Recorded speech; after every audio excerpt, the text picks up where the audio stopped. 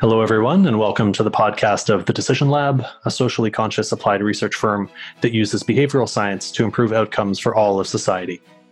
My name is Brooke Struck, Research Director at TDL, and I'll be your host for the discussion.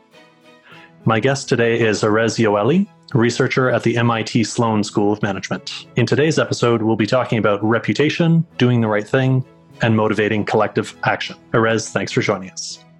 Of course, thanks for having me. So collective action is always a challenge. It's especially pressing these days in contexts such as this pandemic that we're all living, because everybody's health is so dependent on the actions of people around us. Why is collective action such a critical thing, even beyond these contexts of pandemics? I think it's fair to say that basically in every domain that you look, collective action arises to some extent.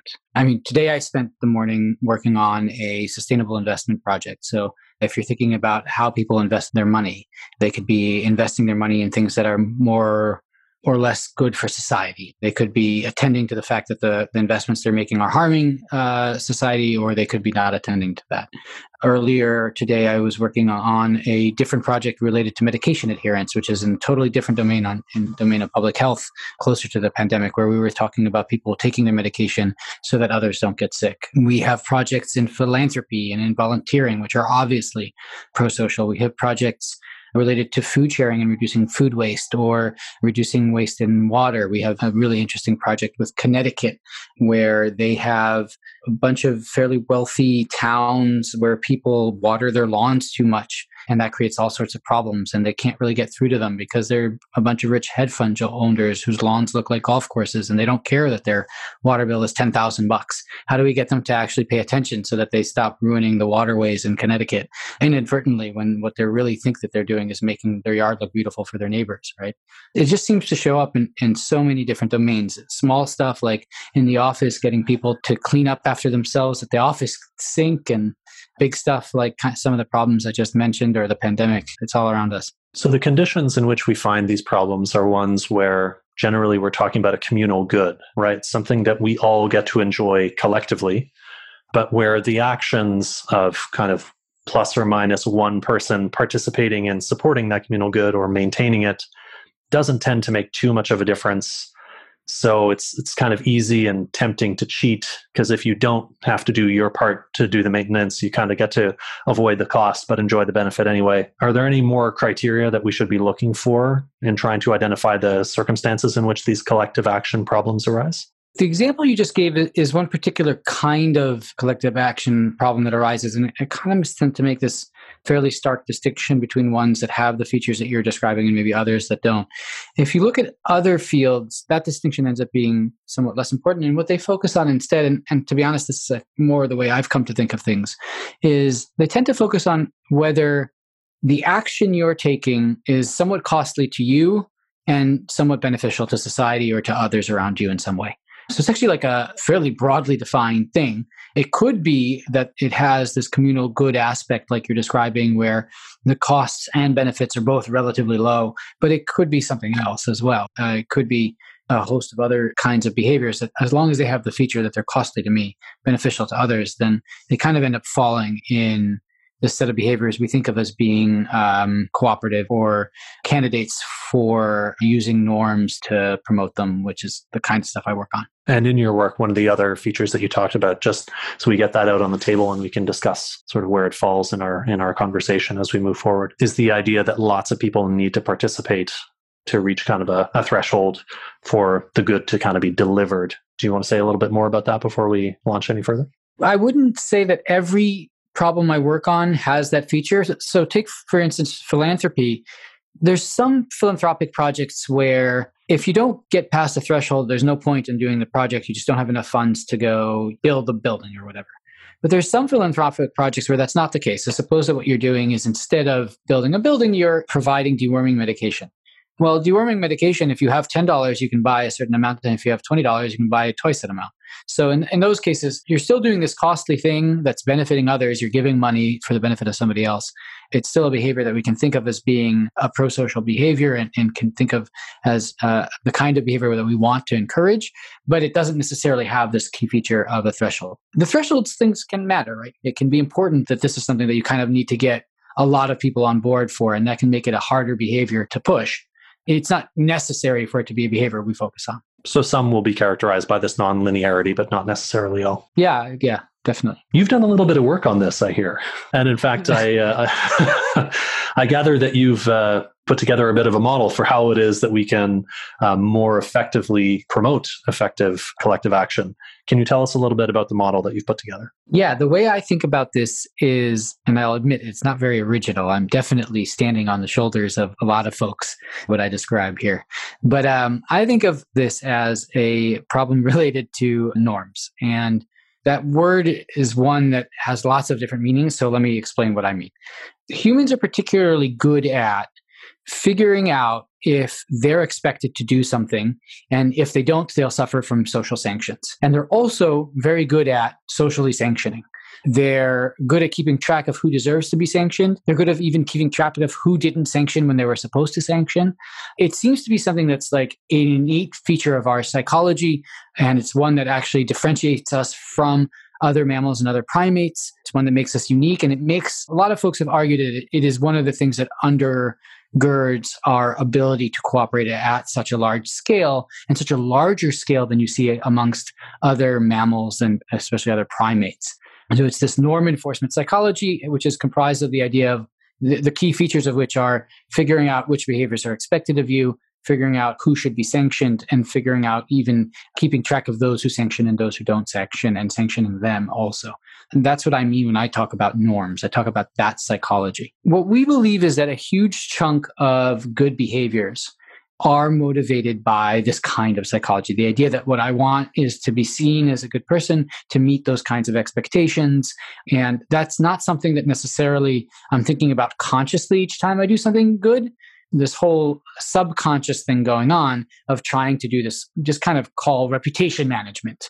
I start to believe in doing things that are good for the environment. I start to think that littering is really immoral and things like that. And the reason that these things arise, in my conscious mind, that's what I focus on. Littering is actually aversive to me. I would never litter. That's actually like gross to behave that way. I don't think about reputation or norms when I think about littering. It's just a gut reaction almost. But that gut reaction came from somewhere. And from a scientific standpoint, what we think is that it came from this concern for reputation, this subconscious concern for reputation. And that's the model that we use. Once we have that perspective, that model spits out a bunch of really useful prescriptions, basically. It gives you some guidance, given that you think that this is a big part of why people are doing these good things. Okay, well, then maybe what we can do is ensure that the correct features of the decision environment are in place in order to encourage those good things. Norms are kind of what it's all about, but reputation is what helps the rubber to meet the road there. And so what we need to do is the kind of appropriate signaling around norms to get the reputation wheels turning.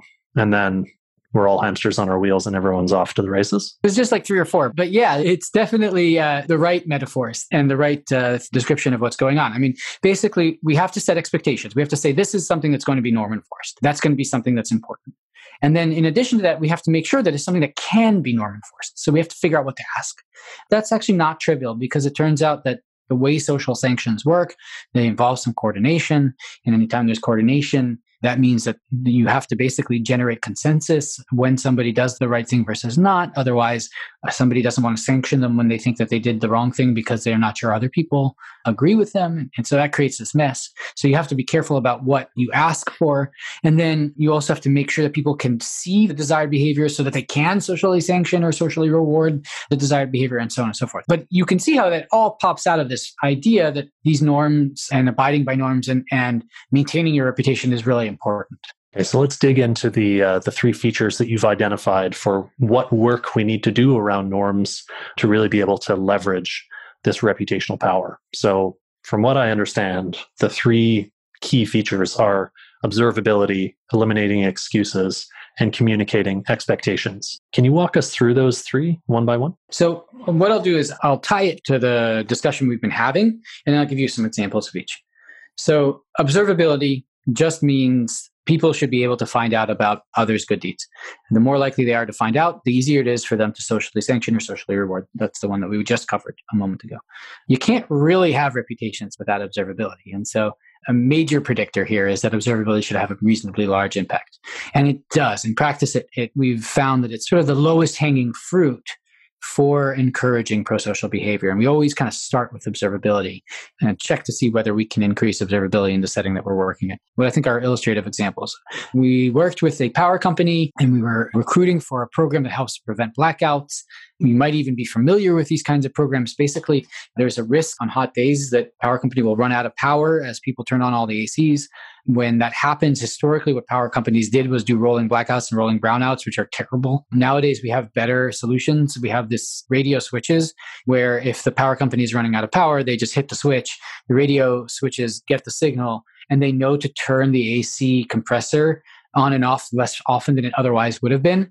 And each individual person basically just like feels a 1 to 3 degree difference if they notice it at all. That ends up adding up if there's tens or hundreds of thousands of these installed. So it's a small cooperative action that you can take. Most of the cost comes from the fact that you're actually attending to the request from the utility to participate in the program and letting the installer come to your house to install it. The actual cost of participation is trivial once that's done. So a nice pro-social behavior to look at. We started working with the power company and we found that they were recruiting for this program by sending out letters and having interested people call into a hotline. And our immediate reaction to that was, whoa, where's the observability? These are people who are making a decision in private about something nobody will ever see. There's zero kudos for doing the good deed here that's helping to prevent the blackout. How can we change that? And what we ultimately came upon was a pretty low-tech solution. We ended up asking people to sign up on sign-up sheets that we would post near the mailboxes in their buildings. And now you can see who signed up. You can see if your neighbor signed up. Your neighbor will be able to see if you've signed up. That ended up tripling participation in this program. It just was much more effective. And we actually have this was an experiment that we ran. So we have a fairly clean control where we have anonymous sign-up sheets. So it's the same method of signing up, and people were much less likely to sign up on those. So that's an example. Other examples are if you reward people for giving blood by listing their names in the local newsletter, they become more likely to give blood. If you move the donation box for a national park so that it's more in view of the rangers, then people give more to the national park. If you post the names of people who are late in paying their taxes, they pay their taxes more quickly. There's just another example that we did was we actually sent out a letter to people encouraging them to vote and told them, oh, by the way, we might call you afterwards to find out how the experience was. So again, sort of making it feel like somebody's actually attending to whether or not you vote. These are some of the examples that I like to give, but there's actually dozens of examples like this in the field and in laboratories. There's even more examples where observability really has a very large impact on desired pro-social behaviors. Okay, and moving on from observability, the next one is eliminating excuses. This is one that I'm very curious to hear about because humans, of course, are very ingenious in their ways of finding a way out. Oh, they sure are. There's a great paper that illustrates this beautifully. There's a bunch of guys who team up. Actually, there's 2 guys and a female researcher as well. So I shouldn't say a bunch of guys. They team up. They teamed up in particular with a Salvation Army outfit here in Boston. And they went to a supermarket. Volunteers did what Salvation Army volunteers always do, which is stand in front of the doors, ring their little bells, ding, ding, ding, ding, ding, and then solicit donations. What the researchers decided was that they would test different strategies for soliciting the donations and see which strategies encourage more donations versus less donations. They had some of the research teams sit in cars in the parking lot, and they would count the number of people who gave donations and the number of people who were going in and out of the grocery store. And one of the things that they varied amongst a handful of things was whether the volunteers stood in front of 1 door or 2 doors. And they found that when somebody was standing in front of just 1 door, then the customers of the supermarket would just go out the other door so they wouldn't have to engage with the volunteer. So there was this nice excuse there of like, oh no, I just wanted to pick up the chocolate from over there. Or they've got my favorite magazine over there, or I wasn't thinking about it. It's closer to my car or whatever. There's tons of these excuses that people could give, but really what they were doing was avoiding the volunteers. And so then the researchers said, okay, fine. So when people are standing in front of both doors, it's better, right? And sure enough, that's what they found. But they also found this other really weird result, that when they had people in front of both doors, folks stopped coming out of the supermarket at all. At first, we're kind of puzzled by this. We're just congregating in the back by the meat aisle, like, what's going on? And then they eventually realized, no, that's not it. There's a third door we didn't know about. It's this utility door on the side of the building. Most supermarket doors are these nice wide double doors, and this supermarket had those. But this supermarket also had one of these tiny little metal like doors where you went to throw out the trash and the recycling. And now the customers were leaving from that door because they didn't want to have to say no to the Salvation Army volunteers directly and wanted to have some sort of more plausible excuse. So yes, you're absolutely right. Humans are super good at finding any possible excuse you leave on the table. And this study, I think, illustrates that beautifully. In general, what we find is that the more you lock down these excuses, the more likely you are to get the desired behavior. That if you give people lots of outs, what's going on there, to tie this back to the reputations thing that we were talking about earlier, what's going on there is that when there are lots of plausible excuses, then the link between the action and the reputation is weaker. Because if you don't do the desired action, there's lots of plausible excuses you could give for that, then you don't take as much of a reputational hit. And this is coming from that thing that I said earlier about how social sanctions involve an element of coordination. What a plausible excuse really is an excuse where even I, as somebody who might sanction, I might know that excuse is BS. That really the person, they meant to avoid this behavior. They meant to avoid the Salvation Army volunteer. But I don't know that others can tell that. There's too much context that you need in order to know that. And I can't communicate that context in a practical way. And so it undermines my ability to sanction, because while I may have wanted to sanction, then I'll look like a jerk for sanctioning wrongly and I'll get sanctioned. And so the thing that we say is you have to generate consensus when the person fails to do the good deed. And that's equivalent to saying you have to take away all of those plausible excuses. You have to eliminate that third door that was there in the supermarket. You have to stand in front of all of the doors and so on. That's the kind of thing. And I'm happy to give you more examples of how we do this in practice. So far, I've focused on a couple of illustrative ones, but you tell me if that's helpful. Yeah, I was going to ask you, are there certain kind of categories of outs that we should be keeping in mind when we're trying to seal those third doors? Yeah, that's a good question. It's funny. I think the answer might be no. At least the way that I think about it is it's very context specific. So I'll give you another example to sort of illustrate that. We were working on this digital health platform that I alluded to at the very beginning of our discussion. It's a platform that's designed to encourage adherence to tuberculosis medication. And TB is a super tough disease to beat. You spend about 6 months on treatment for some of the easiest treatments, and then there are tougher treatments from there. You have to take a very strong medication every single day. That medication typically will make you feel sick. There's a big stigma. You have to go back to the clinic all the time. You want to avoid that because you don't want to be seen as somebody going to the clinic. Yeah, it's a mess. And people are all the time, you see people being like, I give up. It's too tough. And that's a pretty reasonable thing to do. But what you find is, as a consequence of this, there's basically this like huge epidemic that as soon as folks go off their medication regimen, they become infectious again. And that really helps to feed this epidemic. And you might not know this, but TB is actually the world's deadliest infectious disease. It kills more people than HIV and malaria combined.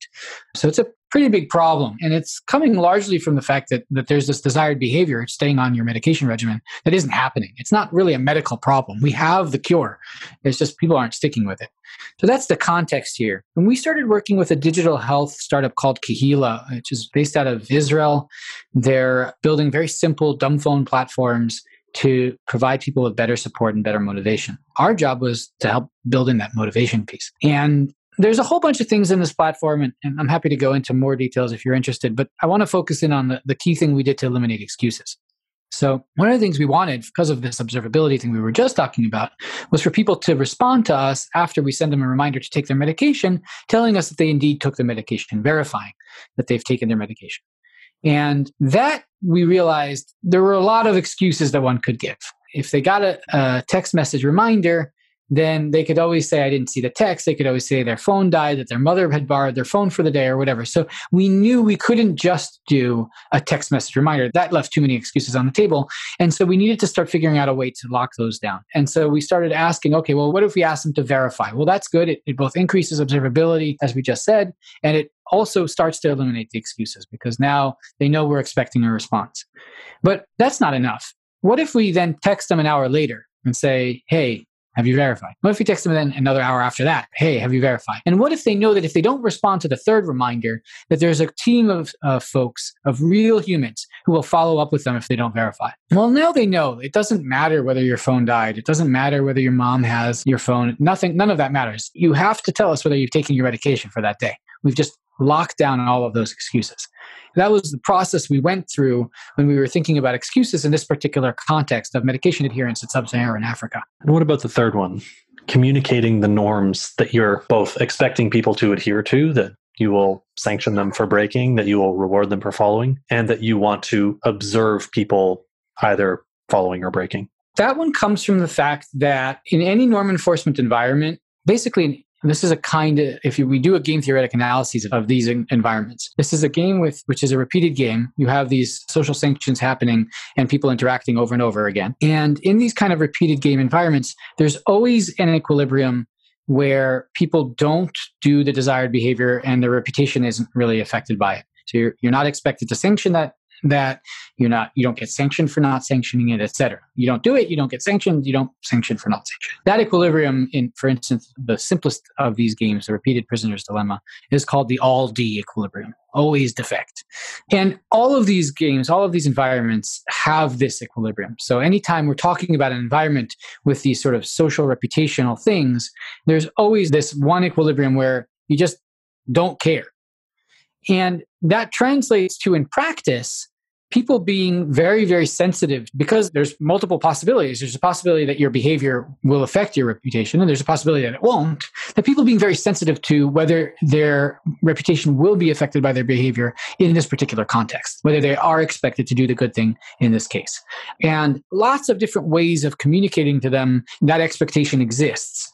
There's no one silver bullet. It kind of depends on your context. And behavioral economists have a field day with these. They have descriptive norms and injunctive norms and identity frames. And oh man, now there's dynamic norms are the new big thing that they like to talk about. But what all of these things at the end of the day are doing is telling you, hey, this is a behavior we're expecting you to do. That's what we mean when we say communicate expectations, and that's where it's coming from. Are there some more and less effective ways of signaling those norms, of communicating those expectations? Yeah, I think so. And I think the behavioral literature has done a pretty good job of exploring that space. So for instance, one of the famous things that people always come back to in this space is when you're using a descriptive norm. A descriptive norm just is telling people, hey, lots of other people are doing this thing. Descriptive norms are really effective. They're one of the oldest nudge in the Nudger's toolkit. They're one of the most famous ones.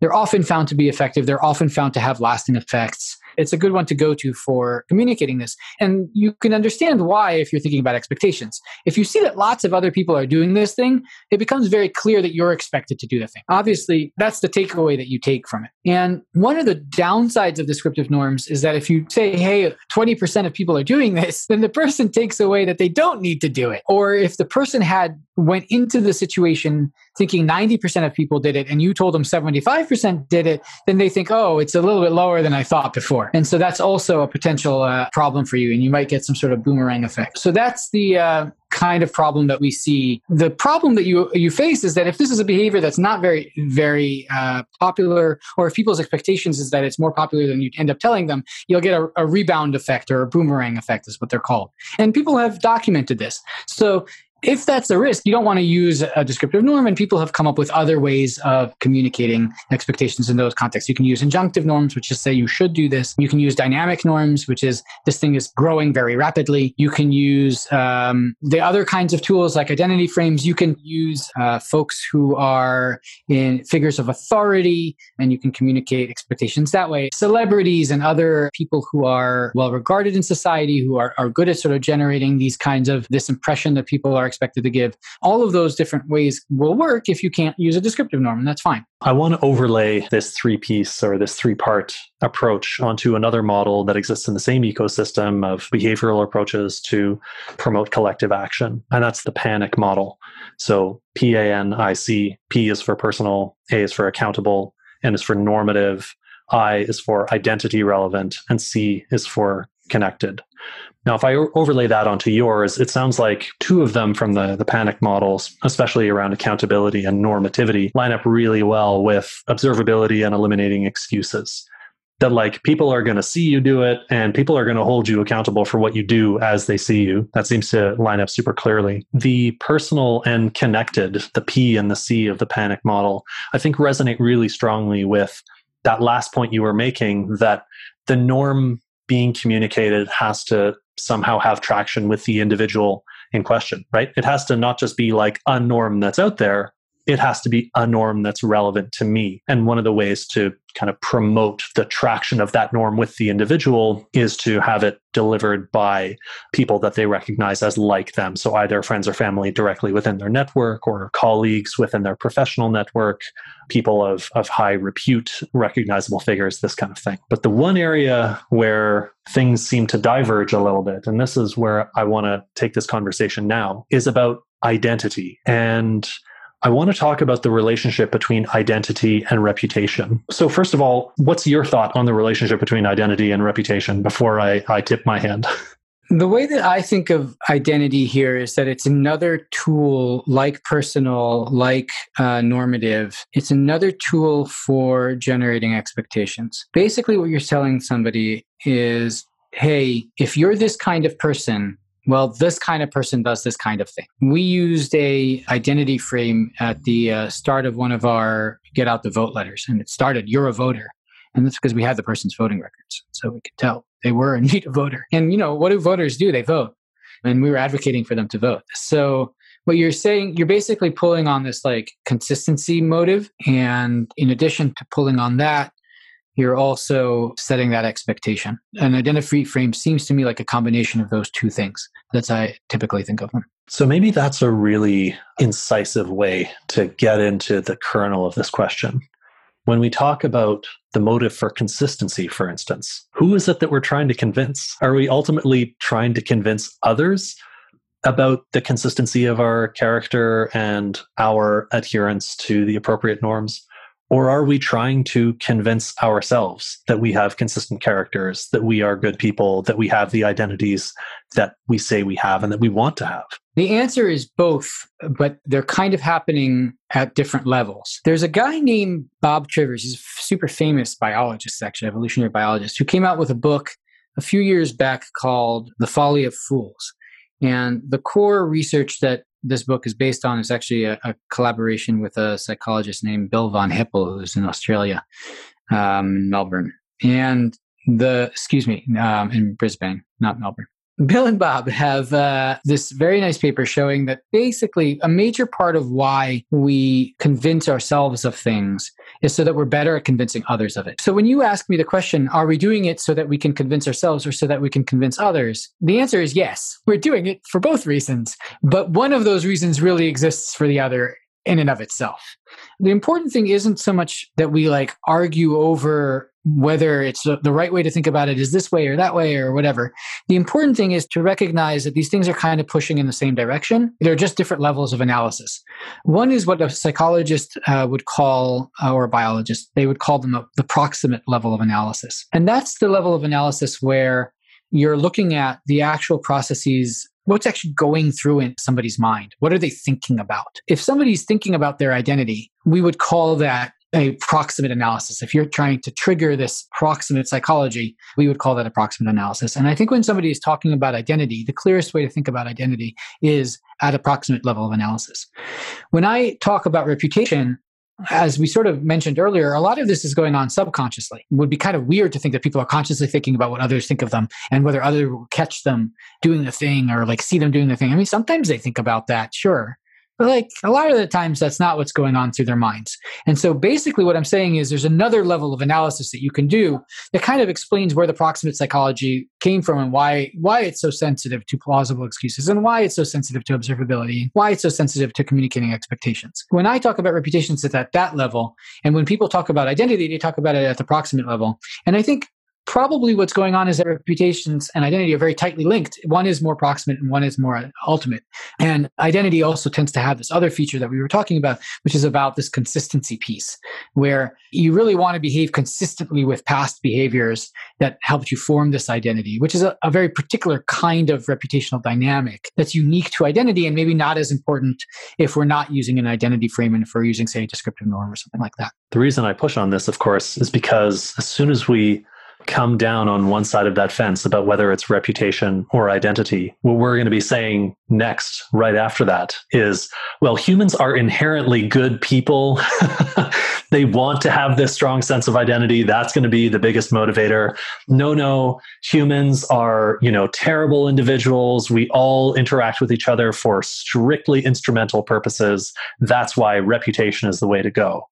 I agree that a more nuanced understanding is perhaps more helpful. So we can approach this from a different angle. So first of all, I think it's really valuable to acknowledge that there are massive overlaps between these things, that actually, regardless of which side of that fence you come down on, or whether you decide you're not interested in the conversation about whether humans are inherently good or inherently terrible, a lot of the kind of experimental and practical results that would follow actually converge. That whether you think identity and inherent goodness or reputation and inherent instrumentalism is really the primary factor, the motive force in this ecosystem, you'll reach the same conclusions in a lot of cases. So for instance, clear communication of norms is, I think, an important one here. Perhaps making excuses is the better way to go. It's just as important for us to, if we want to be promoting collective action, it's just as important for us to seal off those third doors for people to make excuses for others or to others, as it is for us to seal off those third doors for us to make excuses to ourselves. Like, I also will rationalize my own behavior. Like, yeah, I really did go out that fire door that I didn't even know existed until the Salvation Army was here, because of this completely unrelated factor. It's not that I'm a bad person and I want to avoid the Salvation Army and their bells. It really is that, like, yeah, my car is closer to this door. I can tell myself that story just as easily as I could tell that story to somebody else. The plausible deniability is just as important in both realms. So if there are these kinds of strong convergences between the two approaches, one of the questions we might ask is, where might we see divergences between the kinds of predictions they would make about types of interventions that are effective, or the level of effectiveness of interventions? And one of the things that you noted earlier is that observability is a really, really powerful factor in this. So maybe I can invite you to talk a little bit about what observability means in relation to reputation versus in relation to identity. Do you see important differences there, or is this not the kind of acid test that we might hope it could be? I'm not sure it is, because I think that you could argue, in fact, I've heard this argued. You simultaneously have this explanation that people want to convince themselves that they're good people. They also want to convince others that they're good people. And so observability will, of course, work. That's not how I would try to argue. I wouldn't try to argue against that explanation in that way, because I think it's true that, like, if both explanations are going on, observability will matter. And in fact, the way I often get out of this argument, you're not allowing me my usual plausible excuse, is that basically I say, look, I don't care if you think that reputations are the only thing that's going on. I just care that you think that it's an important thing that's going on. And then the three things on that checklist that we've been discussing, observability, eliminating excuses, and communicating expectations, are important. And so here's a useful toolkit. You can also believe all these other things are going on, but at least now I've armed you with a useful toolkit. Now, if you ask me what I actually believe is going on, I actually believe that the key thing driving a lot of our being good is this reputation stuff.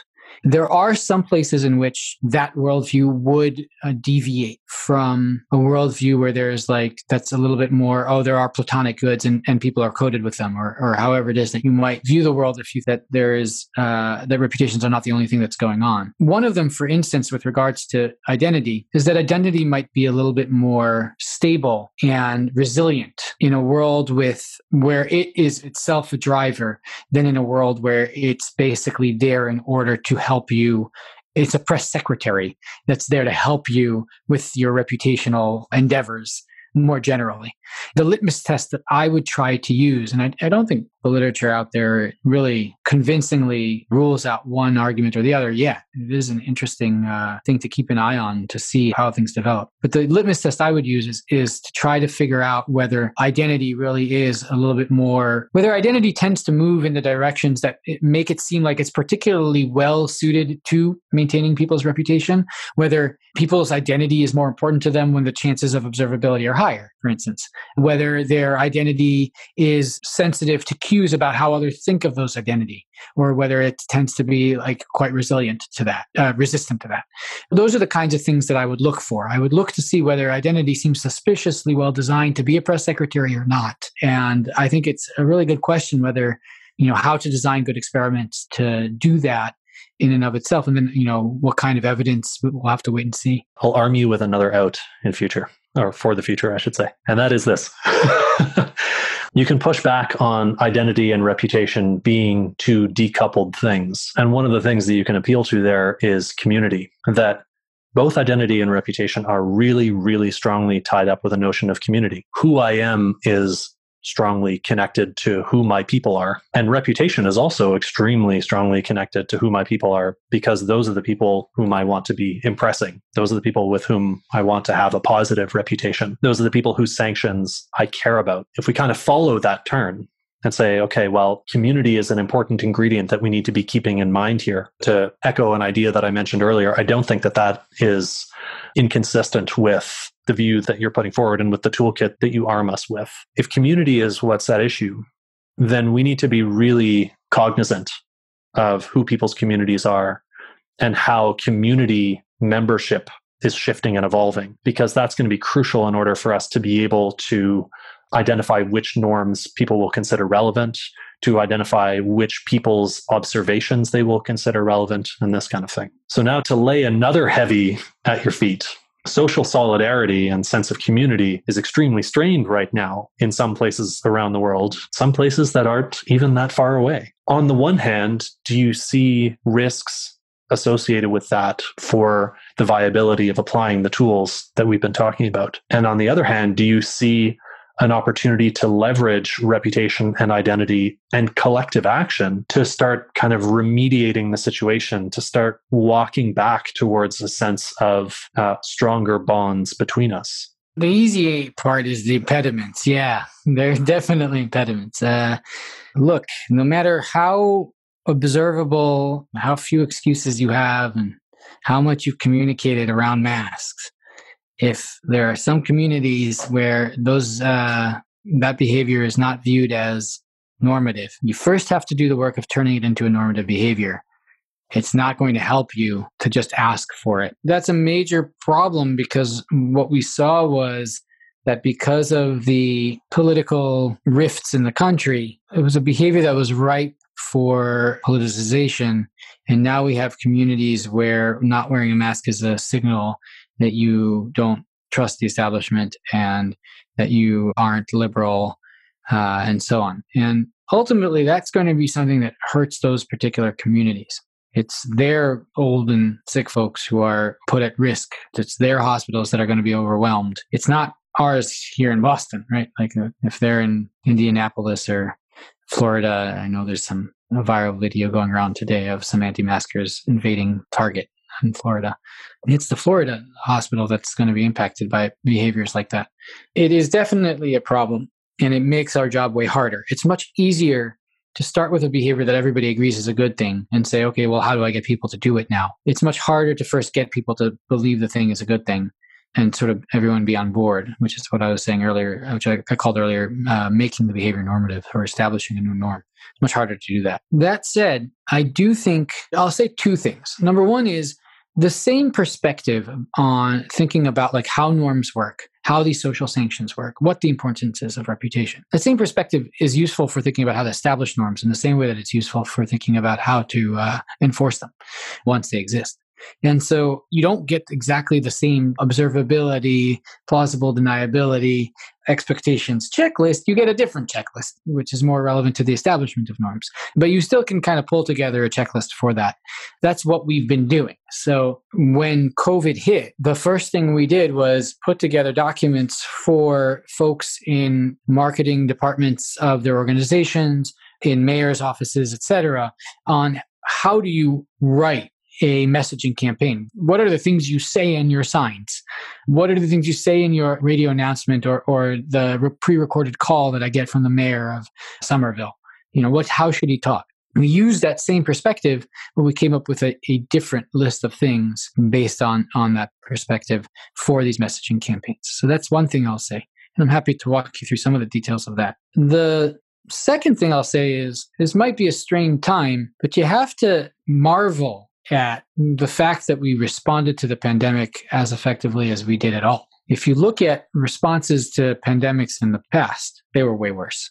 If you look at the 1918 influenza, basically we killed like 4% or 5% of Europe because we just ignored its existence and shipped our troops over there, then got it back and completely failed to be on top of it. We held parades, we did all sorts of disastrous stuff, and we failed to contain it completely. If you look further back at the bubonic plague, the MO during the bubonic plague was leave the poor in the cities and literally lock the gates so that they can't leave. And the rich would go out to their estates and try not to engage with anybody until the thing blew over. That was the way we responded to pandemics in the 15 and 1600s. Okay, I think we're doing better.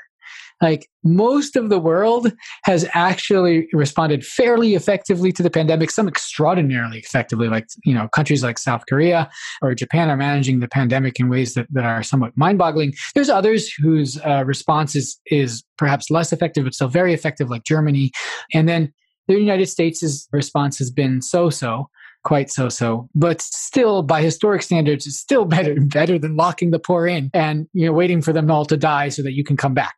We've moved up one notch on the ladder from that, and so I think there is a little bit of room to be optimistic. We are seeing cooperation at a greater scale than we've ever seen before in a pandemic. I think that is somewhat exciting to see. I remember being quite blown away when finally the first shutdowns hit in the United States and then people actually did them. I was like, yes, amazing. I think that's something to be happy or excited about. It's a little bit of a silver lining in this tough situation.